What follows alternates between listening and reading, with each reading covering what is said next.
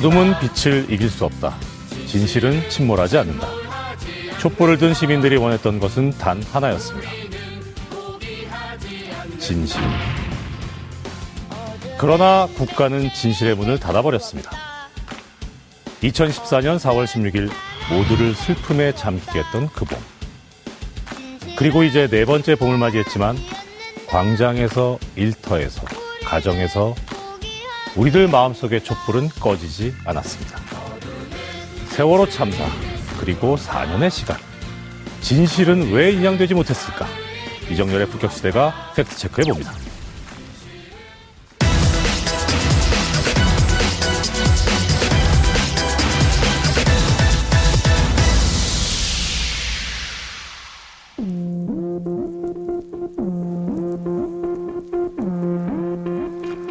뉴스 너머의 진실을 찾습니다.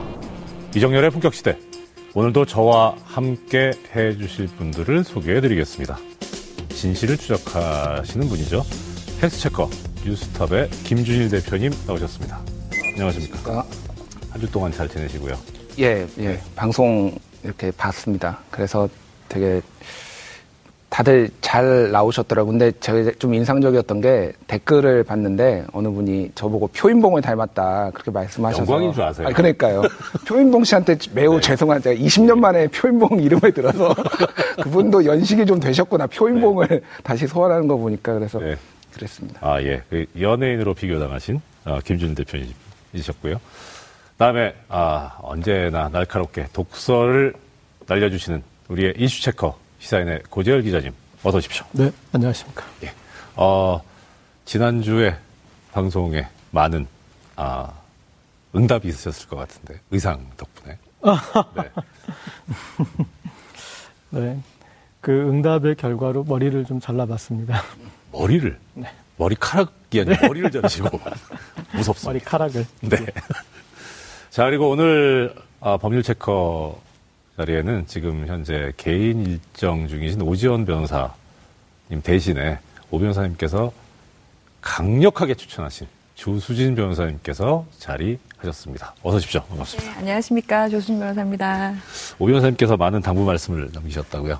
예. 오늘 오 변호사 대신 나오게 돼서 굉장히 많은 법률적 지원을 좀 받고 나왔습니다. 특별히 자리를 넘보지 마라 이런. 예.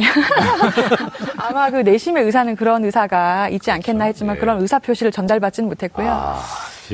우리 조 변호사님께서 혹시 법률가시라 법률적 용어를 상당히 많이 쓰고 계시네요. 예. 오늘 그 세월호 특조위 활동을 했던 오 변호사 대신 나온 만큼 오늘 제가 이제 오지원 변호사 아바타다 생각을 하고 열심히 할 각오로 나왔습니다. 자, 오늘은 세월호 참사가 발생한 지 4년째 되는 날이죠. 2014년 4월 16일 그날 이후에 세월호는 대한민국의 가장 아픈 이름이자 또 가장 부끄러운 역사가 되었습니다. 항상 세월호를 생각하면 우울하고 슬프고 또 화가 나고 그런데 오늘 방송 시작하기에 앞서서 세 분은 이 세월호 하면 어떤 생각이 드시는지 한 말씀 듣고 먼저 시작을 해보겠습니다. 김 대표님 어떠신지요? 예, 좀 개인적인 얘기를 하자면요. 네. 제 아내 생일이 4월 16일입니다. 헐. 예, 그래서 2014년 4월 16일 이후로 생일 축하 파티를 안 하고 있어요. 도저히 이렇게 뭔가를 축하하고 초를 불고 이런 것을 그래서 아내랑 얘기를 한 거는 앞으로 이 진상규명이 완전하게 되면은 그때 이렇게 파티를 하자. 파티가 됐든 이렇게 하자라고 이제 해서 굉장히 우울한 항상 이 세월호만 4월만 되면은 세월호만 떠올리게 되는 이런 우울한 건데 당연히 국민으로서 우울할 수밖에 없고요. 그래서 진상규명이 빨리 되고 좀 국민들도 힘을 얻을 수 있는 그런 4월이 됐으면 좋겠습니다. 지금 우리가 세월호 자체를 인양하는 것도 힘들지 않았습니까? 그런데 세월호 사건의 진실을 인양하는 것도 그것만큼 어려울 것이다. 3년이 걸리지 않았습니다. 그 뒤에도 또 이것도 그만큼 좀 걸릴 일일 것 같고요. 그리고 그 진실과 그런 진상규명을 하지 않으면 우리가 해난사고에 대한 대처는 비슷할 것이다. 예. 세월호 사건 이후에도 북태평양에서도 큰 어선 침몰이 있었고 또 스텔라데이조 사건도 있었는데 그 뒤에 벌어지는 패턴도 보면 세월호 사건과 대동소이하거든요. 그래서 우리가 세월호 사건부터 제대로 매듭지어야 그 뒤에 다른 사건도 예방할 수 있겠다. 그렇게 생각합니다. 세월호 참사는 2010년도 들어서 뭐 대한민국 최악의 해난 사고죠. 그래서 국가란 무엇인가에 대해서 사회에 화두를 던진 사건이고, 그리고 무엇보다 박근혜 전 대통령의 어떤 일종의 신화에 가려진 민낯이랄까요? 그 무능한 민낯을 드러낸 사건이라고 볼 수 있겠죠. 그래요. 자, 세 분께서 오늘 지금 방금 해주신 말씀이 아마 오늘 진행될 이야기의 결론을 미리 말씀해 주신 거 아닌가 싶은 생각이 들 정도로 함축적인 그 말씀들을 해 주셨습니다. 하나하나 그러면 이제 따져보면서 우리가 세월호 관련돼서는 도대체 잘못 알고 있는 것은 무엇이며 퍼져 있는 가짜뉴스는 무엇이고, 그래서 진짜 세월호 사건 관련된 진상규명은 이 자리에서 못하더라도 가짜뉴스와 관련돼서 있는 진실이 무엇인지 이제 앞으로 파보도록 하겠습니다. 자, 이게 나라냐. 촛불 집회 때도 많이 나왔던 이야기입니다. 유행어가 되는데, 사실 이게 유행어가 된다는 게 참 더 슬픈 일이긴 하죠. 그리고 참 씁쓸한데, 그럴 만큼 이 국가가 국민을 위해서 제 역할을 하지 못했다는 그런 국민적인 분노가 있었습니다. 그 중심에는 박근혜 전 대통령이 있었고요. 참사 이후에 그날 대통령의 7시간에 관한 무수한 의혹이 제기가 됐었는데요. 지난 3월 28일 날 검찰이 이 부분에 관해서 수사한 결과를 발표했습니다. 먼저 그 내용에 관해서 팩트를 좀 전달해 주시죠. 예. 3월 28일 검찰이 발표한 거는 과거 박근혜 정부 때 이제 청와대가 어떻게 대응을 했다. 그리고 이제 박근혜 대통령이 이거를 몇 시에 보고를 받아서 어떻게 대응을 했다라는 그 내용들을 이제 재구성을 한 겁니다. 그래서 7시간 동안 도대체 뭘 했느냐라는 세간의 의혹에 대해서 청와대는 당시에 답변을 했고, 그것이 맞는지 아닌지를 검증을 한 것이고요. 확인 결과 청와대의 답변은 대부분 조작됐거나 거짓이었다라는 것이 이제 공식적으로 밝혀졌고요. 그렇죠. 예, 대표적인 것이 보고 시간 자체가 10시에 보고받았다 박근혜 대통령이 했는데, 이미 박근혜 대통령이 정식 보고를 받은 거는 10시 19분이어서 시가 차이가 많이 납니다. 이게 별게 아닌 것 같을 수도 있는데, 사실 사람이 이제 보고하는 시간이 10분 차이 이렇게 나는 거가 중요하지 않다라고 생각하시는 분도 있겠지만은, 그때는 1초 1분이 굉장히 다급했던 시기였습니다. 소위 말하는 골든타임을 했죠. 그래서 10시 20분의 시간, 이거 좀 배경을 아셔야 되는데, 10시 20분이 어떤 시간이었냐면은 마지막 최후 구조된 박준혁 군이라고 있는데, 그 박준혁 군이 구조된 시간이에요. 10시 20분, 정확하게 24분인가 그렇습니다. 그 이후에는 더 이상 구조를 할 수가 없었어요. 그러니까 박근혜 대통령이 보고를 받은 시간은 이미 어찌 할 수 없는 시간. 그런 시간이었고요. 그래서 마치 적절한 시간에 보고가 됐고, 그래서 적절한 조치를 취한 것처럼 모든 기록들을 전부 다 조작을 한 것이죠. 그렇죠. 자, 이제 자세한 이런 이야기들, 어떤 구체적으로 디테일한 이야기들을 이제 우리가 하나씩 이야기를 해보겠습니다만, 제일 처음에 사실 분노라고 할까, 허탈이라고 할까, 그 지점은 그거였어요. 대통령이 참사가 벌어진 사실을 알고도 침실에서 나오지 않았다. 그게 사실 설마, 그래도. 근데 정말 아무것도 하지 않은 걸로 지금 밝혀졌거든요. 이런 검찰의 수사 결과에 대해서 우리 고 기자님 어떻게 보셨습니까? 아무것도 하지 않은 것. 단지 그것 때문에 그 뒤에 그것을 감추고 왜곡하기 위해서 너무나 많은 것이 벌어졌잖아요. 그리고 우리가 흔히 제왕적 대통령제라는 그런 표현이 요새 조금 쓰이고 있는데, 대통령제가 그렇게 하라고 한 적이 없어요. 그러니까 박근혜 전 대통령께서 제왕적 대통령직을 하신 거지, 제왕적 대통령짓을 하신 거지, 제도가 그렇지 않습니다. 그래서 우리가 박근혜 전 대통령을 벌할 수 있는 것도 대통령이 그런 일을 하면 안 된다라는 규칙이 있기 때문에 벌을 할 수 있는 것이고요. 판사 출신이시니까 잘 아시겠지만 부작이라는 해야 부작위. 할 일을 하지 않았다라는 네, 것도 마땅히 해야 할 충분한, 일을 하지 않은 것. 예, 네. 그런 그 제목인데 박근혜 전 대통령이 정확하게 여기에 해당되는 것이고요. 자, 박근혜 전 대통령의 이 당시 세월호 참사 당일날 7시간의 행적, 일부 이제 밝혀졌습니다만은 검찰의 수사 결과를 놓고 팩트체크를 해보니까 그동안 박근혜 전 대통령과 청와대가 내놓은 이 공식 입장과는 전혀 다르다. 예. 그런 지금 평가가 나오거든요. 설명을 해 주시죠, 대표님. 예, 크게 이제 4가지 부분으로 보시면 알겠지만 4가지 부분으로 나눌 수 있는데요. 네. 첫 번째는 최초 보고 시간입니다. 네. 예. 청와대 당시 박근혜 정부 청와대에서는 오전 10시에 그 서면으로 보고를 했다. 국가안보실에서 이렇게 주장을 했고요. 네. 검찰 수사 결과 그 골든타임이라고 하죠. 구조를 마지막으로 할 수 있는 시간이 10시 17분이었는데 그 이후인 10시 19분에서 20분 사이에 관저에 상황보고 일부가 도착을 했다라는 것이 검찰 수사 결과 밝혀졌습니다. 네네. 예. 두 번째는 대통령이 지시를 예. 몇 시에 했고 어떻게 몇 번을 했느냐에 대해서 검증을 한 건데요. 네. 박근혜 대통령 그 정부 당시 청와대에서는 10시 15분에 김장수 안보실장, 네. 청와대 국가안보실장한테 전화를 걸어서 인명구조를 지시했다라는 주장을 했었습니다. 10시 15분이라고. 10시 15분이요. 예. 근데 아시다시피 보고가 안 됐습니다. 네. 확인 결과 10시에는 보고가 아니고 10시 20분에 보고가 됐지 않습니까? 그래서 네. 이거는 사실이 아닌 걸로 밝혀졌고요. 다만 10시 22분에도 전화를 했다라고 했는데 네. 그거는 맞습니다. 그래서 네. 박근혜 대통령은 10시 15분과 10시 22분 두 번을 했다고 주장을 했지만은 사실은 10시 22분에 지시를 했고요.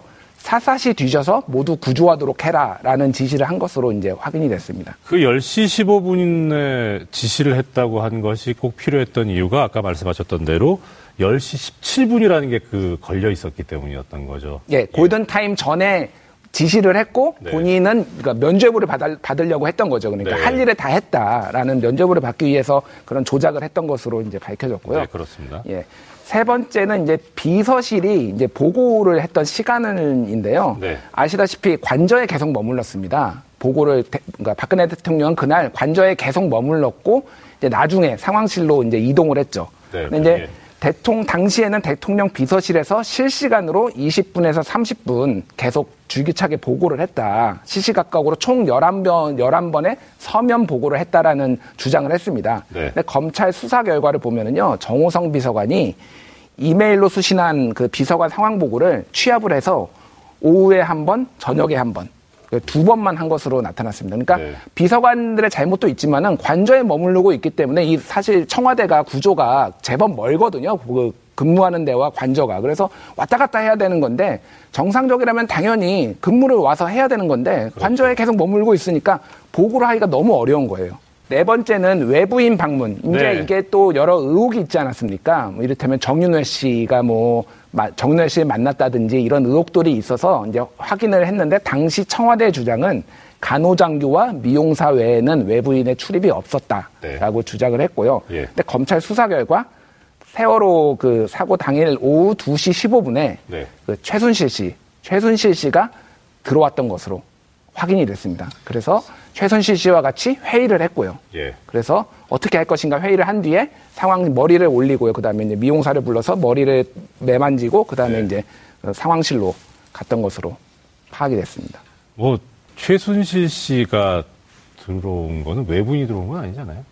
그동안의 행태를 보면. 상황이라고 네. 그렇게 알려져 있을 정도로 사실은 국정을 좌지우지한 것으로 밝혀졌기 때문에 네. 참 슬픈 일입니다. 그렇죠. 국정이 이렇게 농단이 된 것이. 자, 그런데요. 이 박근혜 전 대통령의 지금 오전 10시 전 상황. 그 다음에 2시 15분, 오후 2시 15분에 최순실 씨가 와 접견을 하기 전까지 4시간. 네. 이게 정말 한 나라의 대표인 대통령이 이런 큰 참사가 났다는 소식을 접하고도 정말 아무것도 안 했냐. 밥 먹은 거 외에 아무것도 안 했냐 하는 그거에 대해서 여전히 의문을 제기하고 있는 분들이 꽤 있습니다. 어떻습니까? 좀 뼈있는 농담을 드리자면 그래서 최순실 씨가 와가지고 올림머리를 해줬어요. 네. 머리를 올려줬어요. 네. 마찬가지로 최순실 씨가 오기 전에 박근혜 대통령은 몸만 있는 거고 최순실이라는 머리가 올라가서 그나마 중앙재난안전대책본부라도 가야겠다. 그런 판단도 하고 그렇게 된 거죠. 그러니까 자기 머리만 올린 머리를 스스로 못한 게 아니라 당연히 써야 될 머리도 못했던 것이고요. 대한민국에서 가장 책임 있는 자리에 그 순간 가장 많은 일을 해야 될 사람이 가장 책임감 없게 가장 아무 일도 안 한 그 4시간은 어떻게 보면 국정농단의 백미죠. 세월호가 빨려 들어간 그 앞바다에 블랙홀이 있고 저는 진실이 빨려 들어간 블랙홀은 이 청와대의 간저역이었던 것 같습니다. 그래서 우리가 세월호는 거기서 인양했지만 진실을 인양하는 곳은 진실이 빨려 들어간 이 블랙홀, 이 관저의 7시간부터 우리가 다시 정돈하는 게 시작일 것 같습니다. 진실이 빨려 들어간 블랙홀에서 빨리 진실을 우리가 인양을 해야 된다. 보고 시각이 조작이 된 것과 더불어서요. 대통령 훈령도 불법적으로 수정이 됐다라는 게 이제 검찰 조사 결과 밝혀졌습니다. 지난해 9월 달에 국가위기관리센터 캐비넷에서 문건이 발견이 됐었는데요. 여기 보면 대통령 훈령이 참, 무슨 어디 일기장도 아니고 빨간 펜으로 이렇게 수정이 돼서 발견이 됐다. 이거 참, 어떻게 봐야 됩니까, 이거? 참. 한마디로 정말 무능의 극치다 볼 수가 있는데 먼저 이 캐비넷에서 발견된 것부터가 어이가 없습니다. 그러니까 전부 다 뭐 자료를 폐기하거나 이관을 했는데 뭐가 어디 있는지도 몰라서 그걸 남겨둔 거예요. 그래서 이제 문재인 정부 청와대가 들어와서 보다 보니까 이게 발견한 거 아닙니까? 이런 중요한 사실을. 정상적이었으면은 폐기라도 잘했어야 됩니다. 없앴어야 되는 문건을 없애지도 못하고 그 정도로 무능했고요. 말이 안 되는 게 국가위기관리 기본지침을 빨간 펜을 그어서 변경을 했습니다. 그래서 국가안보실이 재난 상황의 컨트롤 타워라고 규정된 것을 안전행정부가 컨트롤 타워라고 빨간 펜으로 찍찍 그었고요. 그거를 65개 부처와 그 기관에 공문을 내려서 마치 이것이 직접, 그러니까 진짜로 시행된 것처럼 수정이 된 법적 체계를 밟아서 수정이 된 것처럼 이런 식으로 다 전달이 된 정황이 이제 확인이 된 것입니다.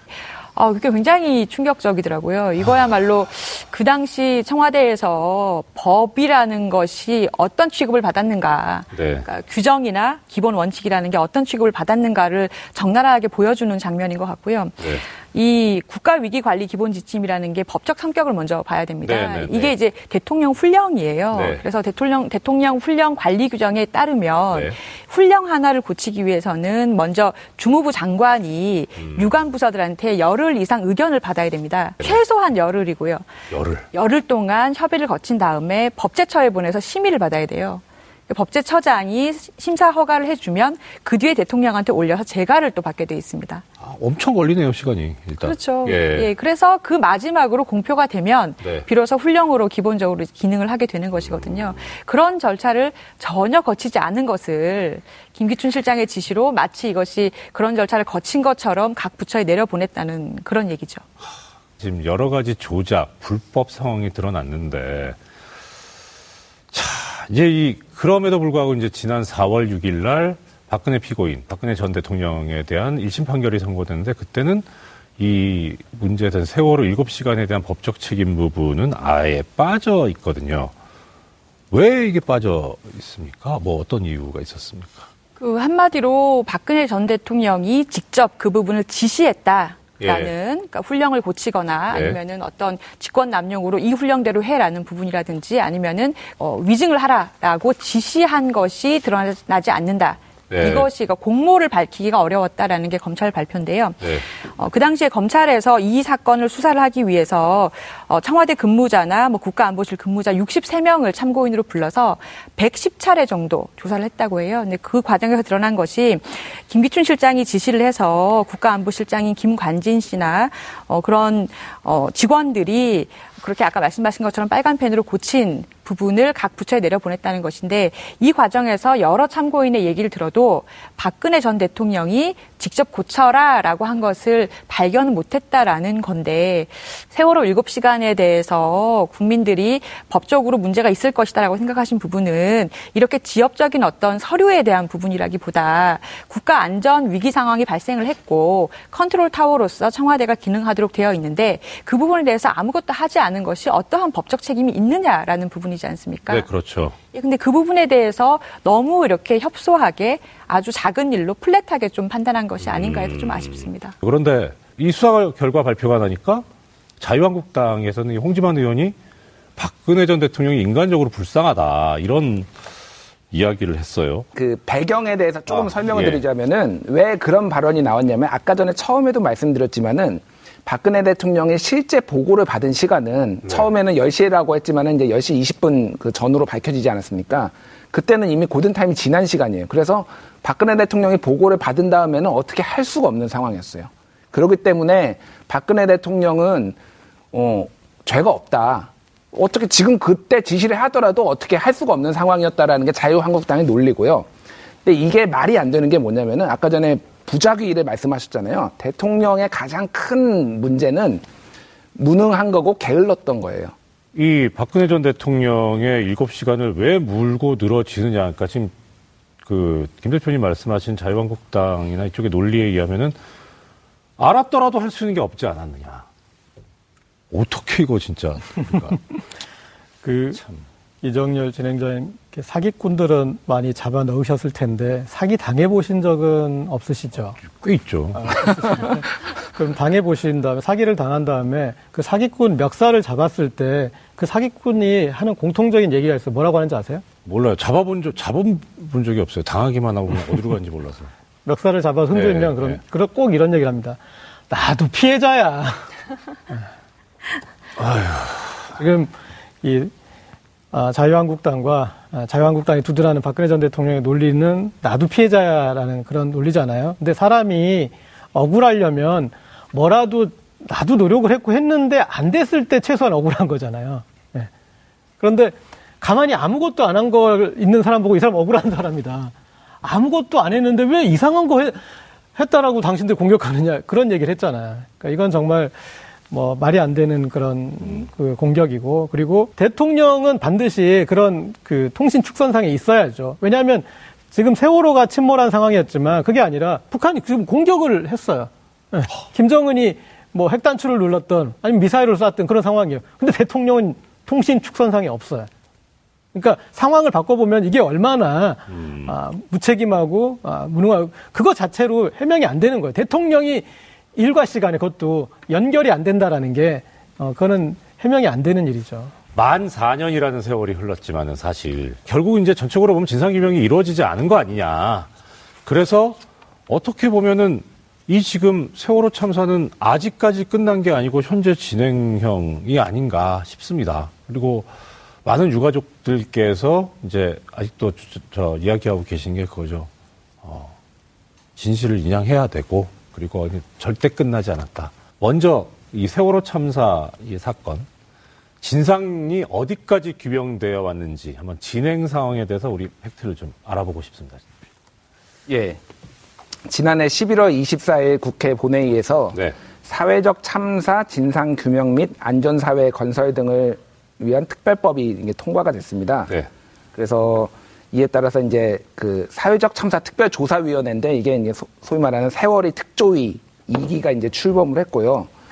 그래서 이제 세월호 특조위가 1기가 굉장히 그 의욕차게 출범을 했지만은 정부와 해양수산부의 조직적인 방해로 많은 성과를 내지 못하고 이제 그 종료가 되지 않았습니까? 그렇죠. 심지어는 이제 법에 규정된 기한도 못 채우고 종료가 돼서 지금 남아있는 의혹들이 이제 검찰 수사로 7시간의 행적은 어느 정도 밝혀졌고 이제 왜 도대체 배가 침몰했는지 그거에 대해서 좀 더 이제 그런 부분이나 다른 해소되지 않은 의혹에 대해서 집중적으로 지금 조사를 벌이고 있습니다. 그렇죠.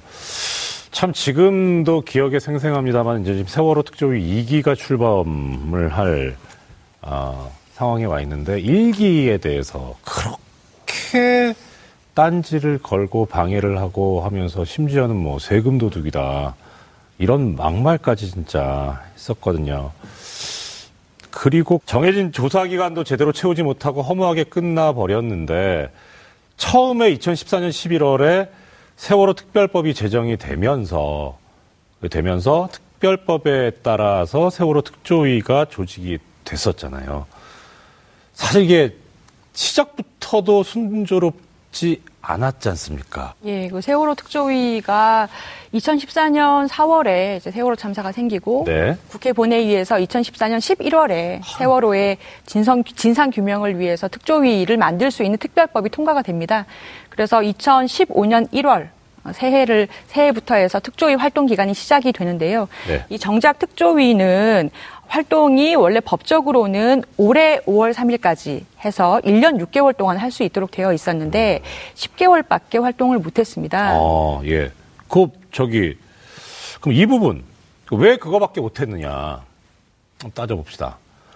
그러니까 실제 정말 세금 도둑이었느냐? 근데 이런 얘기가 있습니다. 세금 도둑은 세금을 갖다가 정말 진짜 탕진하고 허투루 쓴다는 그런 뜻이 들어가 있는 거잖아요. 근데 오히려 실제로는 진상조사 활동에 필요한 예산도 배정을 받지 못했다.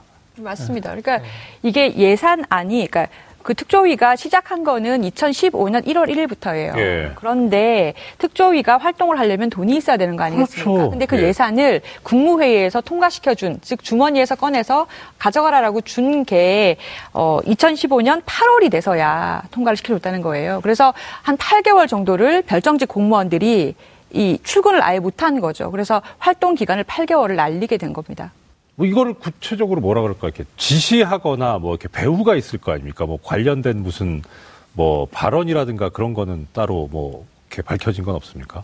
이번에 올해 예. 3월 14일 날 불과 얼마 전입니다. 예. 동부지법에서 네. 김영석 전 해수부 장관과 윤학배 전 차관의 그 세월호 특조위 활동 방해 혐의, 직권 남용 네네네. 혐의에 대해서 네. 재판이 있었지 않습니까? 네네네. 거기서 검찰이 굉장히 충격적인 발언을 했어요. 수사를 해보니 예. 조윤선 전 수석이 그 해수부에다가 특조위 예산이 너무 많다. 삭감을 하라. 특조위 예산과 조직이 방대하다. 이런 취지로 발언을 해서 정부가 통제 가능하도록 하라라는 지시를 내렸다는 거예요. 그래서 이제 검찰에서 판단을 하기로는 이런 네. 조윤석 전 수석의 지시에 따라서 그 김영석 장관이나 윤학배 차관이 특조위 예산 중에서 진상규명 분야는 거의 그 결과 그 방해 활동을 폈고 그 결과 진상규명 부분에서는 거의 90% 정도가 예산이 90%요? 예, 삭감이 됐다. 이렇게 지금 10%만 남겼다는 겁니까? 예, 그렇습니다. 판단을 하고 있다고 합니다. 박근혜 대통령이 무능하고 아무것도 안 한 거를 덮었어야 됩니다. 그래서 활동을 못하게 했고요. 그래서 이 특조위에서 대통령의 7시간을 조사하겠다고 하니까 당시 여당 이제 자유한국당, 당시 새누리당 네. 추천 의원들이 이제 특조위에서 총사퇴를 했습니다. 그래서 못하게 이거는 받아들일 수 없다라는 일이 있었고요. 그리고 2016년 6월 30일에 해수부에서 활동 기간이 이제 그 특조위 활동 기간이 종료됐다고 조사 활동을 못하게 하고요.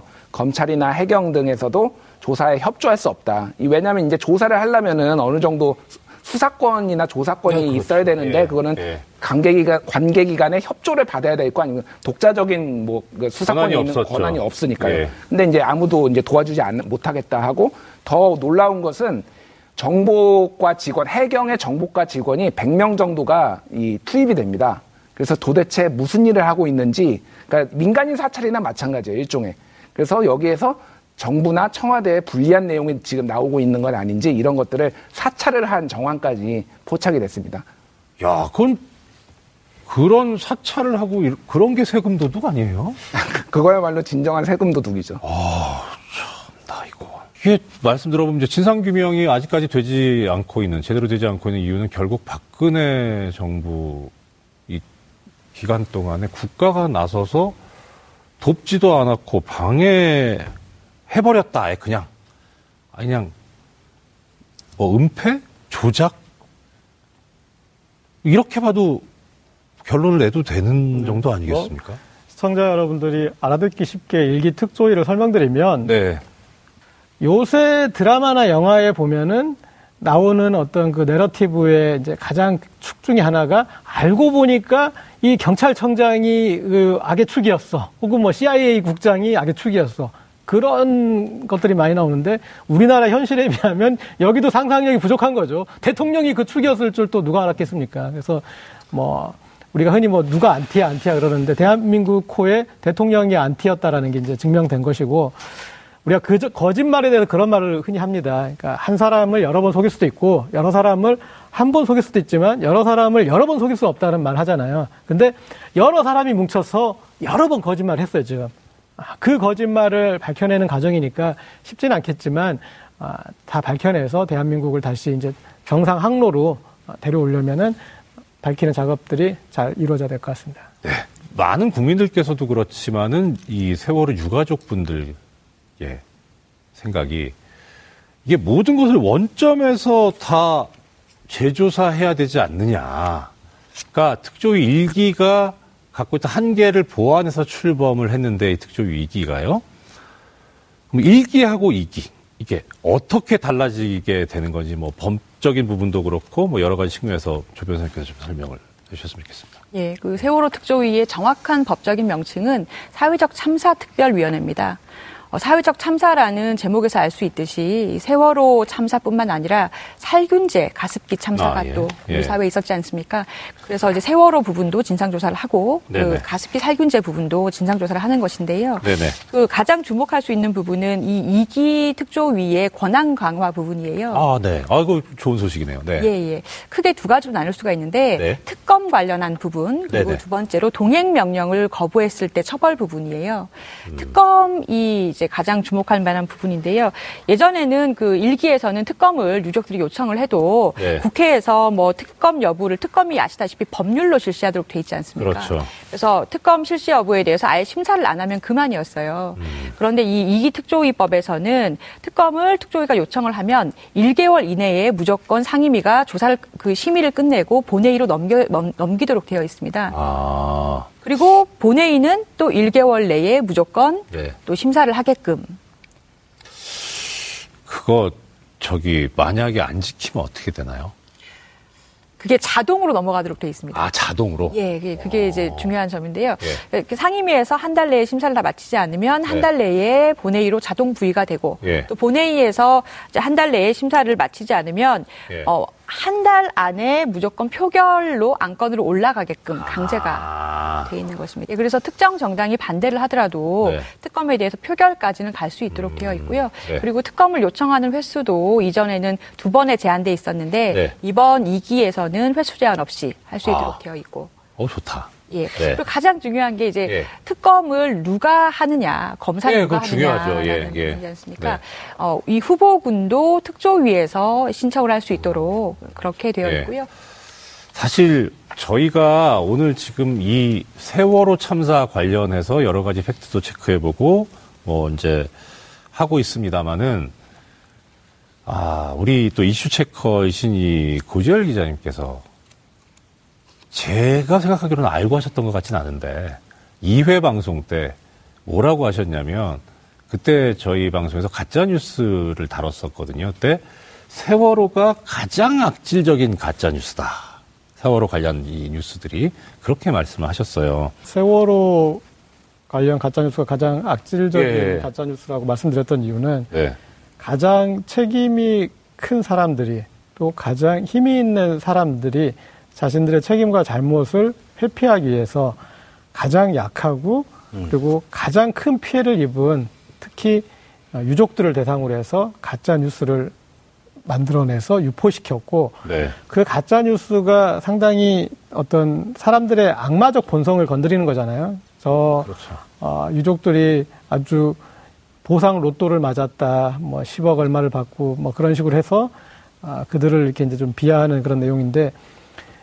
이런 의도된 가짜뉴스로 이 세월호 가짜뉴스는 또 특징이 한 프레임을 만들어내요. 가짜 프레임을 만들어내는 거죠. 그래서 이거는 뭐 그런 거에 담긴 거는 이런 거죠. 이건 국가가 어쩔 수 없는 일이다. 그리고 국가의 책임이 아니라 누군가 보이지 않는 어떤 그런 우리가 미워해야 될 다른 대상이 있다. 그리고 그 당신들이 알고 있는 그런 순진한 유족이 아니다. 이제 이런 건데 단순하게 가짜뉴스를 유포한 사람을 우리가 잡범이라면 이런 가짜 프레임을 만들어낼 정도의 사람들은 이거는 뭐 강력범 아주 그냥 역적이죠. 역적.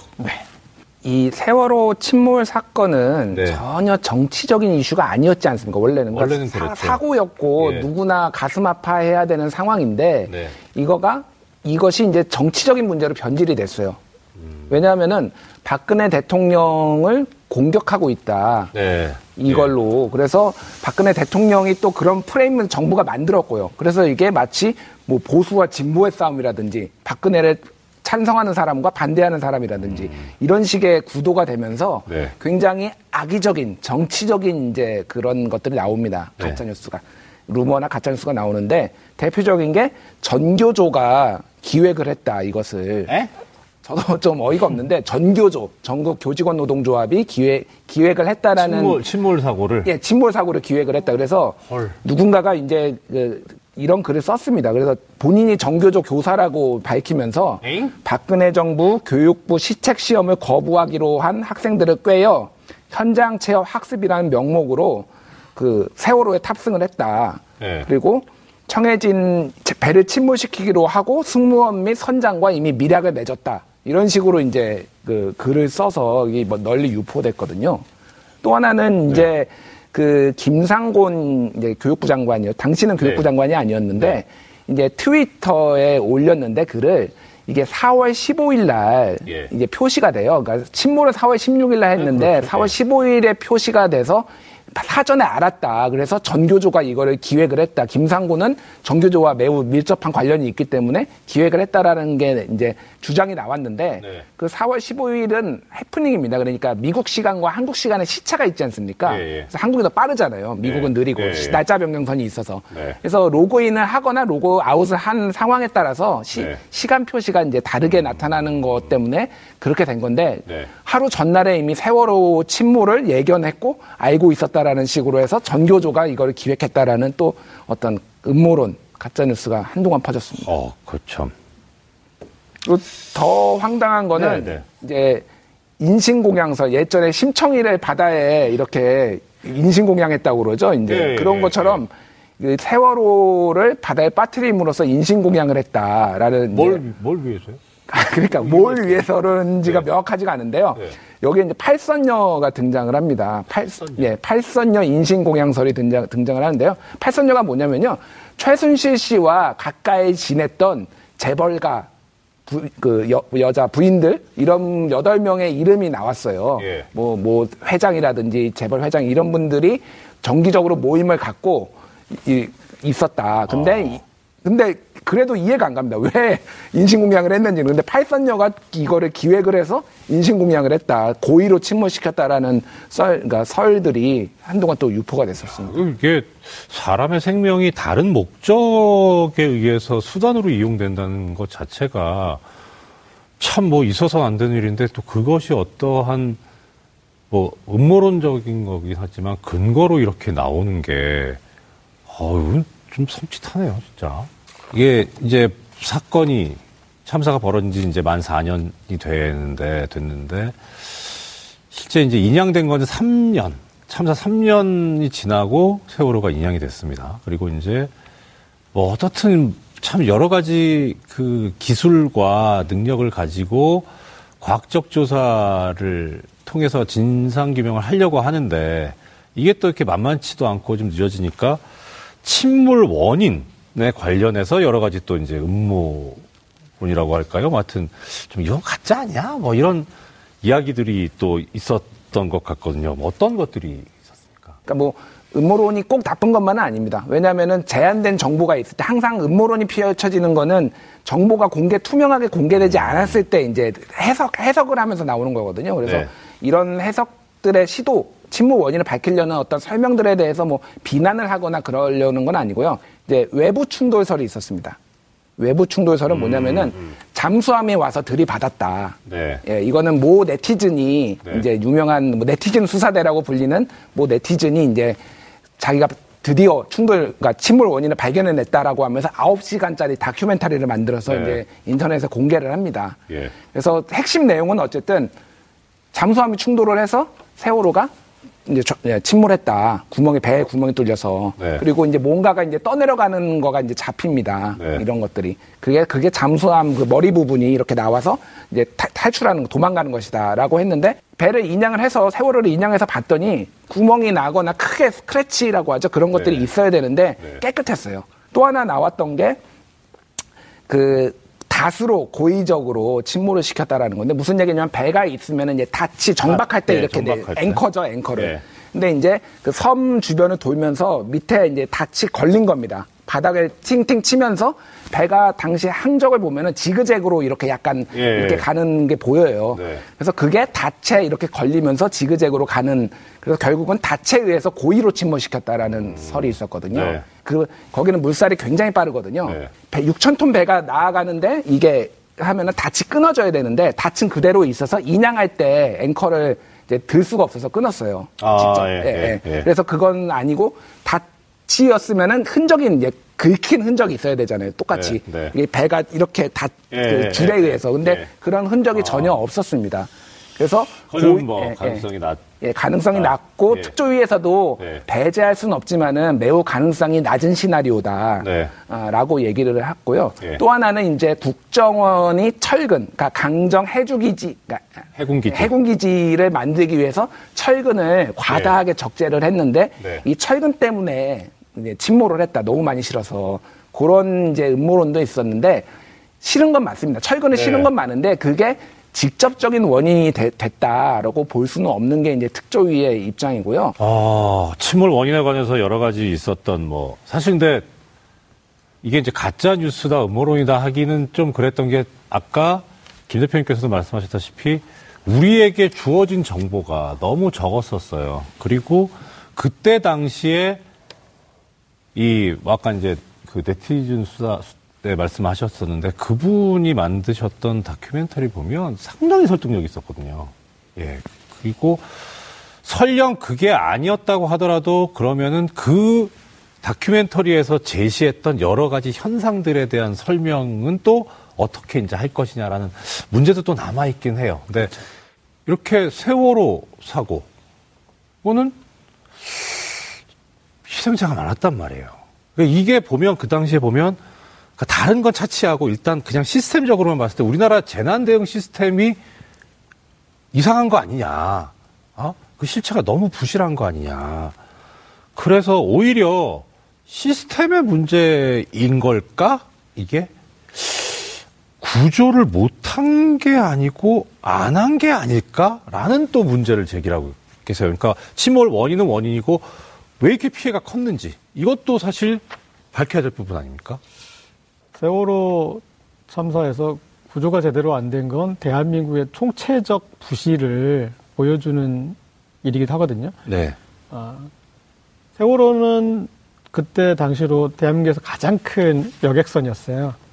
그러면 가장 화려한 것이고. 사실 근데 이 고 기자님 말씀 중에 죄송한데 세월호하고도 인연이 있으시잖아요. 네, 저도 6개월 전쯤에 세월호를 탔었어요. 그러니까 그 사고 나기 6개월 전에. 네, 강정마을에 저희가 책 보내기 운동을 해가지고 4만 권 정도가 모여서 그 책을 컨테이너 트럭에 싣고 그 트럭을 세월호에 싣고 제주로 갔고 저희는 그러니까 이런 사고가 없었으면 인생의 가장 아름다운 밤이었죠. 그리고 밤새 축제처럼 세월호를 타고 이제 제주항에 내려서 그 책을 전달했는데 그러니 정말 아름다운 기억으로 남아있을 그 하나 순간들이었는데 이런 참사가 나니까 계속 내부 구조가 계속 떠오르지 않습니까? 그들은 왜 구조가 안 됐을까? 그 생각을 좀 다른 사람하고 다르게 받아들였거든요. 근데 제가 이제 가장 기억에 남았던 거는 사실은 그 가장 객실이 많은 데에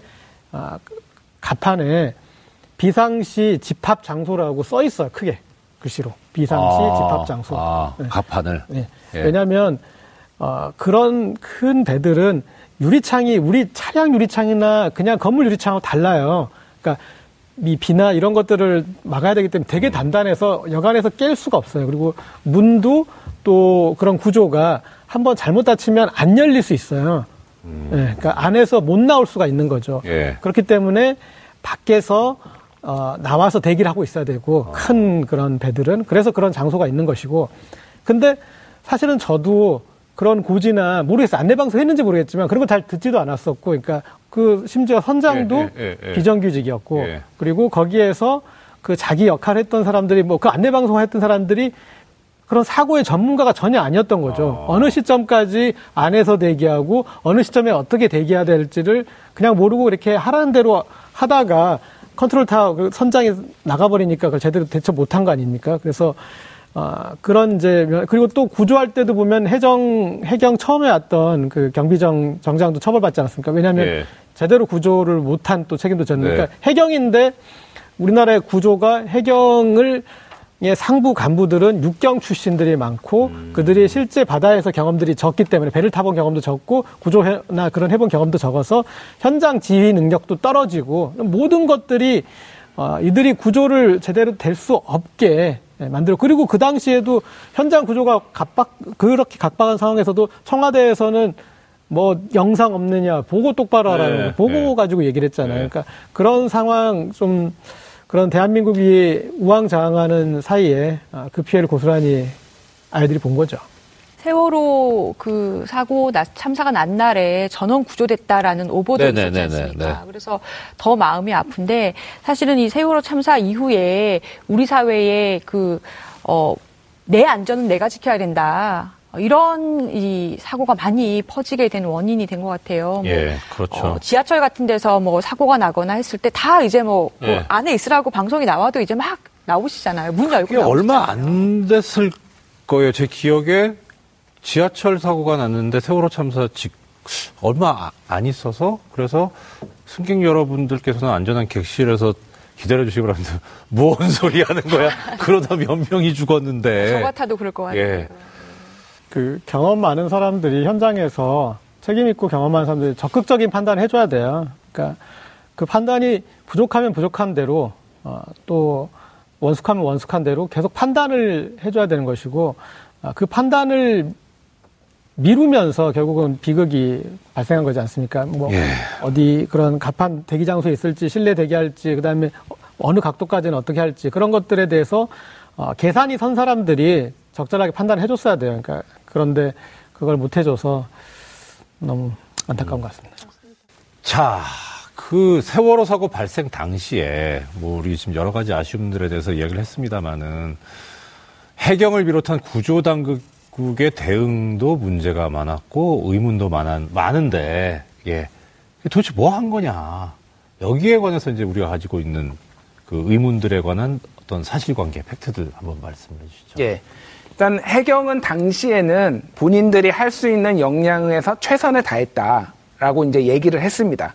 그리고 이를테면 탈출 안내 방송도 했다라고 이제 했는데요. 그게 이제 사실은 거짓으로 드러났습니다. 네. 그러니까 탈출 안내 방송을 한 적이 없고요. 선장이 조치를 제대로 했으리라고 판단을 했다. 그래서 따로 그 안에 있는 사람들을 밖으로 나오라는 방송을 하지 않았다라고 그리고 외치기는 합니다. 몇몇 이제 직원들이 해경 직원들이 이제 외치는데 그게 헬기가 이미 뜨고 그래서 들리지가 않아요, 제대로.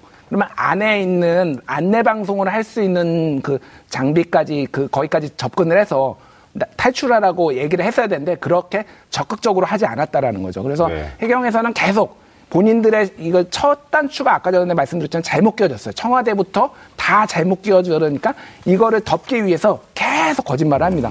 계속 거짓말을 하는 것이 이제 여기까지 오게 된 것이죠. 그렇죠. 예. 조금만 더 말씀드리면은 해경에서 잠수 인원을 계속 투입을 했다라고 얘기를 했는데 얼마나요? 500명 정도를 투입했다고 500명. 얘기를 했는데 해경에서는 실제 투입된 거는 해경의 잠수 인원 118명 가운데 6명. 그리고 해군의 몇 명이요? 6명. 6명? 예, 6명이 이제 수차례 왔다 갔다 했는데 그거를 한 차례 두 차례 이런 거를 인원으로 이제 이런 식으로 부풀려서 얘기를 한 거죠. 그리고 해군의 42명 가운데에서 SSU 대원 4명을 빼고는 잠수 구조에 투입된 인원이 없습니다. 그래서 이것 말고도 각종 그 자료들을 조작하거나 왜곡하거나 그래서 면죄부를 받기 위해서 했던 정황들이 다 수사 결과에서 나오고 있죠. 네. 여러 가지 팩트 체크를 이렇게 해봤는데 해보면 해볼수록 참 마음이 답답합니다. 참 이게 우리도 이렇게 답답한데 피해를 입으신 유가족분들은 오죽하셨겠습니까? 어떤 심정이셨을지 궁금한데 유가족분들의 이야기를 들어보고 다음 우리 이야기를 이어가도록 하겠습니다. 예, 세월호 유가족분들, 또 유가족분들뿐만 아니라 생존자분들 모두 다 피해자이시지 않겠습니까? 이 피해자분들이신데 여러 가지 수많은 이야기 속에서 진짜 보호를 받아야 될 피해자분들이 오히려 2차 피해죠. 2차 피해를 넘어서 3차, 4차 정말 엄청나게 이렇게 그 가해를 당하고 계시는데 특히 이제 이 세월호 특별법과 관련해가지고 진짜 가짜 뉴스들이 많았다고 알고 있거든요. 어떤 이야기들이 있었는지 먼저 소개를 해 주시죠. 예, 일단 배경을 좀 설명드릴게요. 네. 이런 가짜 뉴스가 나오게 된 배경을. 그러니까 세월호 유가족들이 네. 오직 원한 거는 진상규명이었습니다. 네. 진상규명이 제일 중요하고 뭐 보상을 얼마로 하고 이런 것들은 사실은 중요하지 않았어요. 네. 그런데 각 정치권에서 이제 안을 만듭니다. 세월호 특별법 안을 만들면서 네. 그런 보상에 대한 것들 이런 것들을 각자 만들어요. 예. 이게 근데 유가족들이 원해서 이렇게 만든 것이다 라는 식으로 이제 왜곡이 되는 거죠. 좀 구체적으로 하나씩 보자면은 네네. 사망자 전원을 의사자 처리한다. 이런 가짜 뉴스가 돌았습니다. 그럼 진짜는 뭐예요? 근거가 없습니다, 일단. 아니다. 의사자 처리를 안 합니다. 예, 예. 예. 의사자 처리를 안 하고요. 네. 다만 이거는 새정치민주연합 안에 그런 내용이 있었습니다. 아, 그래요? 예. 그런 내용이 있었습니다만, 그거는 새정치민주연합 안은 이제 통과가 안 됐고요. 추후에 이제 다른 안이 이제 통과가 됐는데, 그 당시에 있었던 것이 마치 진짜인 것처럼 이제 왜곡이 된 거죠. 그리고 공무원 시험에 가산점을 준다. 예. 이것도 아닙니다. 사실이 아니고요. 아니고. 예. 그 안에도 없었습니까? 아예 없었습니다. 아예. 12개 법안을 찾아봤는데요. 네. 아예 그 가산점 주는 내용은 아예 없었습니다. 단원고 피해 학생 전원에게 대입 특례 전형 및 수업료 경감 뭐 이런 내용이 있는데요. 네. 팩트를 말씀드리면 정원회 입학이 이제 통과가 됐고요. 특례 입학은 아닙니다. 그러니까 네. 정원회라는 것은 한마디로 경쟁을 하는 건 아니고 네. 누군가를 떨어뜨려서 한 명을 더 넣는 건 아니고 정원회로 특별히 이제 국가 유공자나 아니면은 이런 피해자들한테 이제 주는 혜택 예. 중에 하나고요. 그래서 뭐 누군가 피해를 손해를 보는 그런 건 아닌데 그 세월호 유가족들 때문에 우리 애가 대학에 떨어져, 네. 우리 애가 경쟁에 밀려 이런 식의 프레임을 만들려고 예. 이제 왜곡된 가짜 뉴스고요. 뭐 유가족을 위하여서 뭐 주기적으로 정신적 필요를 평생 지원한다라고 했는데 정신적 치료를 평생 지원한다. 예, 평생은 아니고 실제적으로 그 외상후 스트레스 증후군이 있지 않습니까? 이런 큰 사고를 겪으면은. 그래서 심리 지원이 2020년 3월에 끝납니다. 이거를 마치 평생 무제한 이런 식으로 이제 해서 이것도 세금 도둑이다라는 네. 프레임으로 엮으려고 또 이런 내용들이 들어간 거죠. 네. 일부 언론에서 나온 얘기예요. 세월호 관련 희생자분들, 가족분들께서 거액의 보상금을 받는다. 이런 왜곡 보도도 있었지 않습니까? 그건 어떻습니까? 예, 일단 그 금액을 굉장히 이제 부풀려서 얘기한 게 있고요. 네. 그러니까 8억 원에서 뭐 11억 원을 위자료를 받는다라는 네. 식으로 이제 언론 보도에서 굉장히 자극적으로 썼습니다. 예. 근데 이제 이게 어떤 내용이냐면은 보험사에서 지급하는 돈도 있고요. 네네. 왜냐면 사람 이제 보험에 가입했으면은 사망자에게 지급을 해야 될 거 아닙니까? 네. 그런 것들이 다 포함된 액수고 해수부가 최초에 발표한 내용은 네. 단원고 학생에게는 4억 2천만 원, 네. 그리고 교사에게는 7억 6천만 원 정도를 보상을 하는 건데 이거를 이제 다른 금액까지 다 포함을 해서 이제 부풀린 게 있는데 이게 더 웃긴 거는 자료를 배포한 다음에 언론에 이제 요청을 합니다. 그래서 이런 내용들 추가로 금액 받은 것들을 기사에 반영해 달라고. 이거 의도가 보이는 거죠. 남의 돈 가지고 생색을 낸 거네요. 그렇죠. 남의 보험사 돈인데 네. 이것도 마치 정부에서 나오는 것처럼 생색을 낸 거네요. 그것을 다시 언론이 받아서 예. 마치 세월호 유족들이 보상금 로또를 맞은 것처럼 그렇게 이제 이 뉘앙스를 몰아가고 보수 단체들은 그걸 또 그렇게 공격을 해대고 그래서 어떤 혐오를 부추기고 그런 식으로 뭐 2차 가해, 3차 가해, 뭐 20차 가해, 30차 가해가 가해지는 건데 일본의 원폭 피해 마을을 그린 저녁뜸의 거리라는 만화가 있어요. 거기에 어떤 대목이 나오냐면 그 마을에 아이들이 이제 이런 똑같은 그 딜레마에 빠진 거죠. 그러니까 자기들의 목소리를 내는 거는 계속 외면되고 있고 우리를 도와주고 우리 함께하는 사람들도 같이 이상해지고 있는 그 느낌이 드는 거예요. 네네네. 그래서 그 느낌을 어떻게 표현하냐면 사람들은 그냥 우리가 조용히 죽어줬으면 하면 바라는 것 같아. 그러니까 우리가 억울한 줄도 알겠고 그리고 그런 거 알겠지만 그냥 그 문제로부터 우리는 그냥 잊어버리고 싶어. 해결될 것도 아니고 뭐 그럴 것도 아니니 너는 그냥 그 목소리 그냥 나는 이제 안 들리고 넌 투명 인간이 되거나 그냥 그랬으면 좋겠어 하는 그런 심리. 그러니까 그것도 어떻게 보면 전체주의적인 시각이겠지만 대한민국이라는 이런 큰 나라가 무난하게 가려면 어딘가 누구들은 그렇게 희생을 당할 수밖에 없어. 그게 당신들인 거야. 당신들 힘없으면 그냥 가만히 있어. 이런 식으로 눌러버리는 거죠. 정말 이 세월호 사건, 세월호 참사 유족들께서 정부로부터 이렇게 엄청난 액수의, 이렇게 나오듯이 그런 엄청난 액수의 보상금을 받았는가? 하여튼 세금이 나갈 거면 좋아요. 세금이 나갈 거면 법치행정의 원칙상 법의 근거가 있어야 될 거 아닙니까? 법적인 근거는 어떻게 됩니까?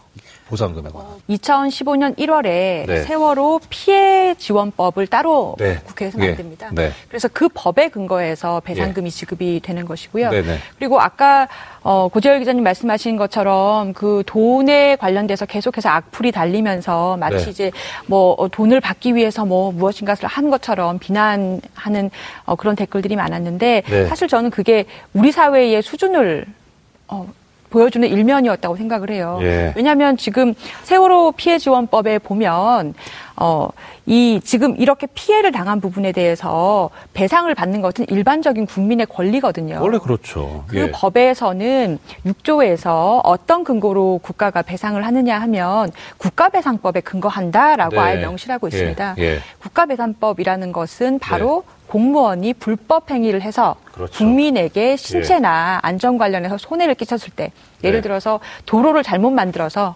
지나가다가 발이 빠져서 뭐 다리가 부러졌다. 아니면은 뭐 이렇게 공공기관에서 공사를 하는데 그 현장 안전 관리를 잘못했다. 이런 경우에 공무원의 불법 행위가 있을 때 배상을 하는 법이 국가배상법이지 않습니까? 그렇죠.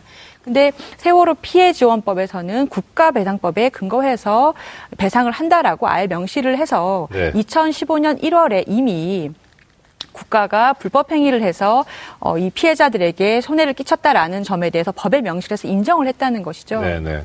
이 세월호 보상금이라는 것은 국가의 잘못으로 인해서 국민이 안전을 침해당한 국민이 국가의 불법 행위로부터 배상을 받는다. 이런 관점으로 접근을 해야 맞는 것 같습니다. 그러면요. 여기에서 제가 반론을 하나 제기해 보겠습니다. 제가 생각하는 건 아니에요. 예. 저는 추호도 이런 생각을 해본 적이 없습니다. 이거 세월호 사고는 교통사고 아니야. 해상에서 벌어진 교통사고 아니야. 사고인데 왜 국가가 배상을 해줘야 되느냐. 이거는 그럼 어떻게 설명하면 됩니까? 그 법에 의하면 네네네. 재난을 두 가지로 나누고 있습니다. 네. 그 뭐 태풍이라든지 뭐 이런 식의 자연 재난이 있고요. 예. 또 하나가 법에서 사회 재난이라는 것을 규정을 하고 있습니다. 사회 재난. 예, 그래서 재난 및 안전관리 기본법에 의하면 네. 이러한 사회 재난이 발생을 했을 때 국가가 해야 되는 의무가 규정이 돼 있는데요. 예. 그 의무가 그런 그 컨트롤 타워를 만들고 관리를 하고 현장을 통솔하고 이러한 내용이 쭉 규정이 되어 있습니다. 네. 그런데 바로 기왕에 있었던 국가의 그러한 사회 재난에서의 해야 될 의무 그것을 하지 않았다. 네. 그렇기 때문에 이것은 일반 사고와는 다르다는 거죠. 당당한 권리입니다. 갖고 계신 권리입니다. 피해자 유가족분들께서. 그런데 그럼 이제 이런 하나의 또 뭐 딴지랄까? 태클이 있을 수 있어요. 당당한 권리고 정당한 권리라고 쳐도 그래도 액수가 너무 많은 거 아니냐. 과도한 거 아니냐. 그럼 이제 액수를 한번 체크를 해봅시다. 따져봅시다. 어떻습니까, 액수는?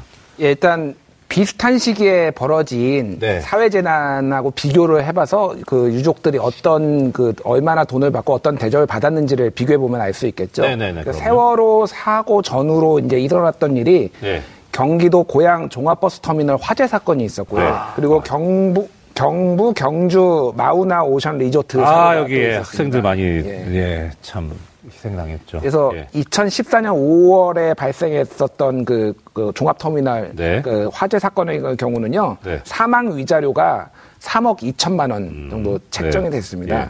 그 2014년 2월에 벌어진 그 마우나 오션 리조트 사고는 네. 사망 위자료가 3억 원. 네. 그리고 여기에서도 일실 수익과 보험금은 또 별도로 네. 책정이 그러니까요. 됐고요.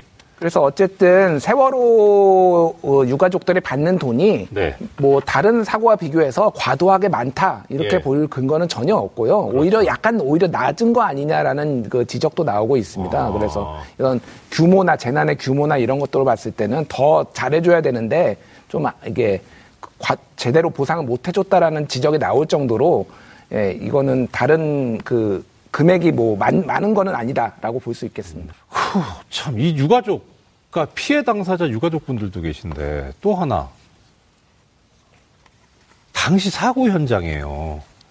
많은 분들이 계셨었어요. 국가가 나서서 빨리빨리 해줘야 되는데 그게 지금 제대로 원활하게 안 되니까 그걸 보다 못해서 민간 잠수사들께서 들어가셨잖아요. 근데 이분들도 상당히 이제 고생도 하셨고 피해를 보셨단 말이에요.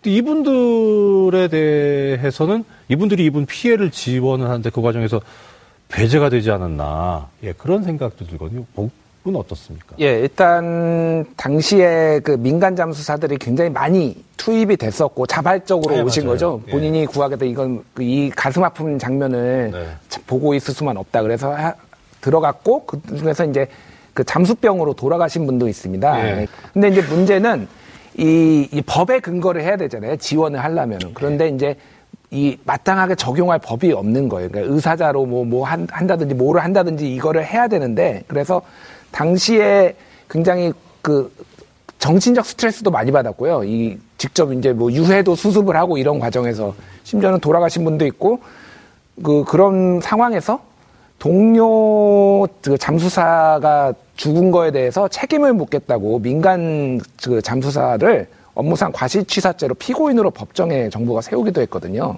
정부가 오히려 좀 적극적으로 장려를 하고 지원을 해줌에도 불구하고 그런 것들을 가로막는 그런 행태를 많이 보였습니다. 참 보면 역사가 반복되는 것이냐 아니냐에 관해서 여러 가지 논쟁이 있습니다만은 이런 거 보면 예전에 임진왜란 때 초반에 뭐 이순신 장군이 나중에 나오시긴 하지만 초반에 관군이 진짜 박살이 나잖아요. 그래서 의병들이 나오는데 나중에 의병장들이 영모죄로 처벌당하죠. 비슷한 거 아닌가 싶은 생각이 들어요. 김 대표님께서 법이 없어가지고 마땅한 지원이 좀 어렵지 않았느냐. 그 혹시 법이 나중에 만들어지진 않았나요? 어떻게 됐나요? 그 예전에 처음에 만들어진 아까 네. 말씀드린 그 세월호 피해 지원법의 경우에는 네. 직접적인 피해자, 그러니까 예, 그 예, 배에 예. 승선하셨다가 네. 돌아가신 분, 그리고 네. 이제 피해를 상해를 입으신 분, 그리고 네. 이제 그 배에 타셨던 분들, 그리고 네. 그 가족 예. 이렇게만 이제 피해자의 범위에 넣었었어요. 네, 그래서 네, 네, 네. 문제가 있었고요. 근데 사실은 이제 그 현장에서 국가가 부재한 가운데 그 시민 영웅들이 헌신을 했지 않습니까? 그래서 사실은 이게 영화였으면 멋있는 아주 스토리로 해서 모두가 이제 뭐 해피하게 끝났겠지만 사실은 굉장히 힘든 일을 공권력이 해야 될 일을 시민들께서 하시면서 많은 이제 상처와 굉장히 많은 또 생업에서 헌신을 하셨단 말이에요. 그래서 4.16 연대에서는 피해자 범위를 넓혀서 간접 피해까지, 즉 국가가 부재하고 국가가 자신의 의무를 다하지 않아서 생긴 피해자까지를 이제 피해자 범위에 넣자라는 운동을 계속 해왔고요. 그래서 그 과정에서 고 김관홍 잠수사가 네. 같이 하셔서 이제 그 2월에 국회 통과가 됐습니다. 그러니까 아, 그래요? 기존에 세월호 피해 지원법이 일부 예. 개정이 돼서 네. 간접적인 피해자, 즉 이 시신을 구조하거나 아니면 사람들을 구조하거나 수습하는 과정에서 피해를 입은 어업인까지 잠수사 분들까지 보상을 할 수 있는 그런 내용으로 개정안이 마련이 됐어요. 그래서 그 법을 그 김관홍법이다 이렇게 해서 지금 개정안이 통과는 됐습니다. 자, 지난 4년 동안 우리 세월호 가족분들, 예, 뭐 생존자분들도 마찬가지입니다. 유가족분들께서 들으셨던 말씀이 이겁니다. 세금 도둑, 예, 돈 챙기려고, 야 이제 그만해라, 지겹다, 야. 세월호 참사를 통해서 우리 스스로가 얼마나 다른 사람의 고통에 무감각한가. 어떻게 야, 지겹다, 그만해라, 세금 도둑이다, 이런 말, 자기 자식을 잃은 사람들인데. 어떠셨어요, 고 기자님께서? 이런 거 들으시면서. 저는, 진짜 세금 도둑을 잡아야 된다고 생각합니다. 세금 도둑은 따로 있었다. 우리가 준 세금으로 그 많은 월급 받고 그 높은 위치에 있으면서 세월호 사건을 은폐하고 그리고 유족들을 공격했던 그들이 진짜 세금 도둑이고 큰 도둑이기 때문에 세금 도둑을 반드시 잡아야 된다. 세월호 그 사건을 은폐하고 유가족을 공격하기 위해서 했던 진짜 세금 도둑들의 그 행위는 우리 국민들이 밝혀야 된다. 그건 유족이 억울한 만큼 국민이 억울한 부분이고 나도 세월호 유족처럼 저런 식으로 국가폭력에, 이건 국가폭력이에요, 폭력. 국가폭력에 대한 진실을 밝히는 것은 유족에게 세월호 진실을 밝히는 것만큼 우리에게 국가폭력 진실을 밝히는 진짜 세금 도둑 잡는 거는 우리 숙제다. 네. 그렇게 생각합니다. 그래요. 시작할 때도 말씀드렸는데, 이 세월호 참사를 겪으면서 국가에 대한 불신, 또 기성세대에 대한 불신, 어른에 대한 불신, 국가가 나를 지켜주지 않는다. 각자 도생, 이런 말도 나오고. 절망, 불안, 이게 어떻게 해야 되지, 이제? 하는 그런 게 사실 세금 내에서 하는 게 나를 좀 지켜줘라. 나 생업에 바쁘니까, 이게 불안하지 않고 위험하지 않게. 자의 절망감, 불안감, 이건 어떻게 이제 봐야 됩니까, 우리가? 예. 우스갯소리로 이런 얘기가 있었습니다. 정부가 하라는 거에 반대로만 하면 된다. 예, 이를테면은 주식을 지금 사라라고 하면 팔면 되고요. 예. 그동안 정부가 하란 대로 잘 따라온 사람들이 피해를 보는 그 국가였어요, 대한민국은. 대표적인 게 이를테면은 이 세월호 아닙니까? 가만히 있으라 했다가 착한 사람들은, 그 불신한 사람들은 그나마 탈출을 했고요. 믿었던 사람들은 다 죽었습니다. 옛날에 그 대구 지하철 사고도 가만히 있으라 하고 기관사가 열쇠 뽑아가지고 도망 나오지 않았습니까? 그래서 어떤 신뢰, 국가의 신뢰가 무너진 이 현 상황에서 가장 중요한 거는 국가가 신뢰를 주는 국가로, 나라로, 정부로 다시 태어나야 된다. 그거는 국가도 노력해야 되고 시민사회도 다 같이 노력해야 되죠. 또 하나의 대원칙 하나는 국가를 위해 국민이 존재하는 게 아니라 국민을 위해 국가가 존재하는 것이다. 라는 그 대원칙을 다시 한번 확인을 해야 됩니다. 짐이 곧 국가였던 박근혜 대통령을 위해서 세월호의 이런 국가의 짐이었죠. 네. 본인은 국가와 동일시했던 그래서 그런 것들을 짐이 국가의 짐이다. 예.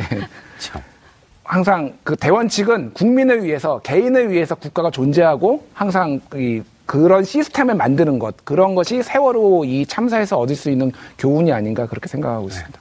우리 헌법에 이미 34조에서 국가는 재해를 예방할 의무가 있고 국민을 보호하려고 노력을 해야 된다. 이런 규정이 있습니다. 그 나라 없는 서름이라는 말이 있지 않습니까? 그러면 나라가 있어서 얻는 거는 뭘까요?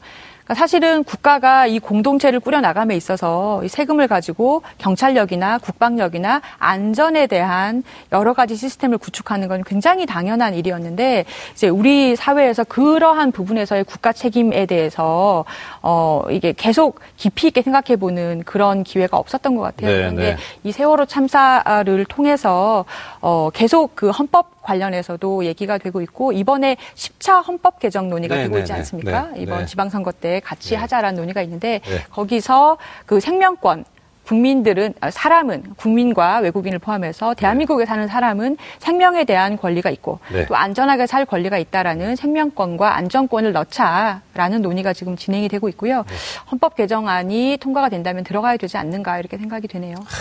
생명권과 안전권, 이게 사실 어떻게 보면 참 추상적인 권리로 보이긴 하는데, 왜 우리나라 헌법에 안전권이 들어갔는가에 대해서 후세에서 당연히 나와야 될 얘기가 세월호 얘기가 아닐까 싶네요. 자, 이 세월호 참사 4주기를 맞아서 여러 가지 이야기를 나눠봤습니다. 마무리를 해봐야 되겠네요. 참 여러 가지 개인적인 어떤 생각과 감회도 있으실 거고 그럴 텐데, 오늘 내가 이 얘기는 꼭 했었어야 하는데 못했다 하는 말씀 한 말씀씩 좀 부탁드립니다. 김 대표님부터. 네.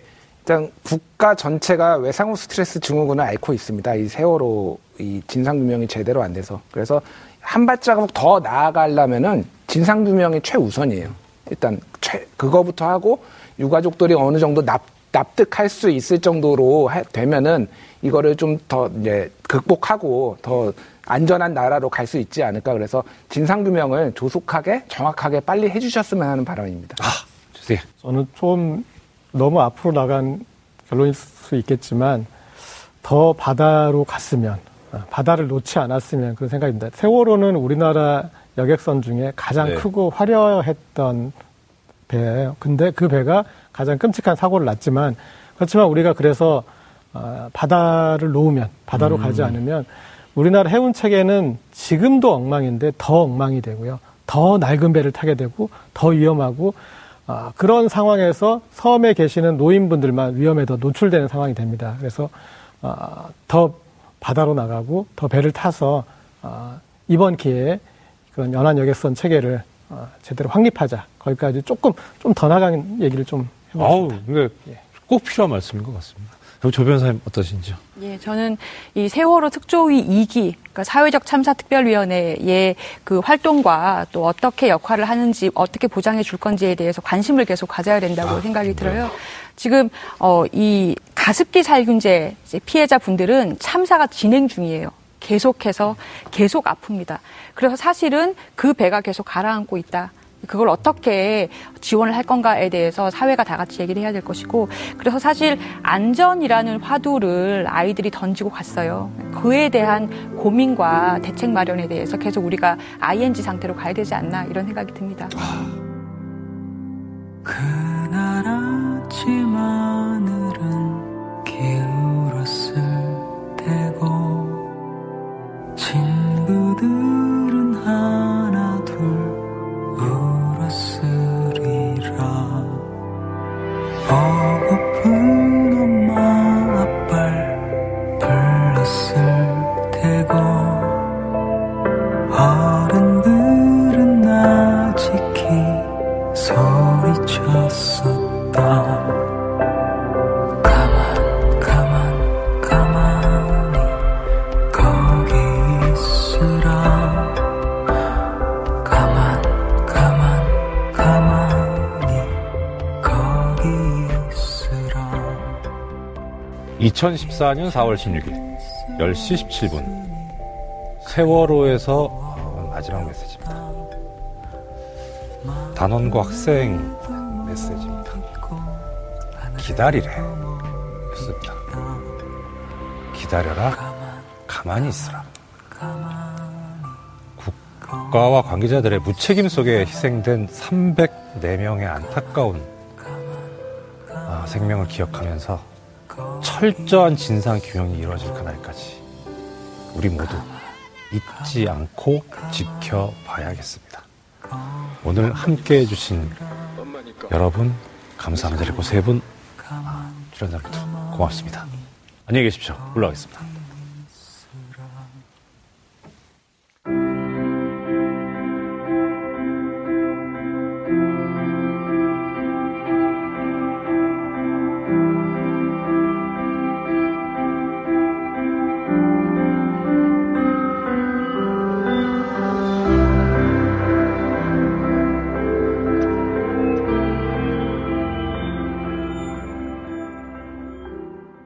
오늘 방송 좋았나요? 방송에 대한 응원 이렇게 표현해주세요.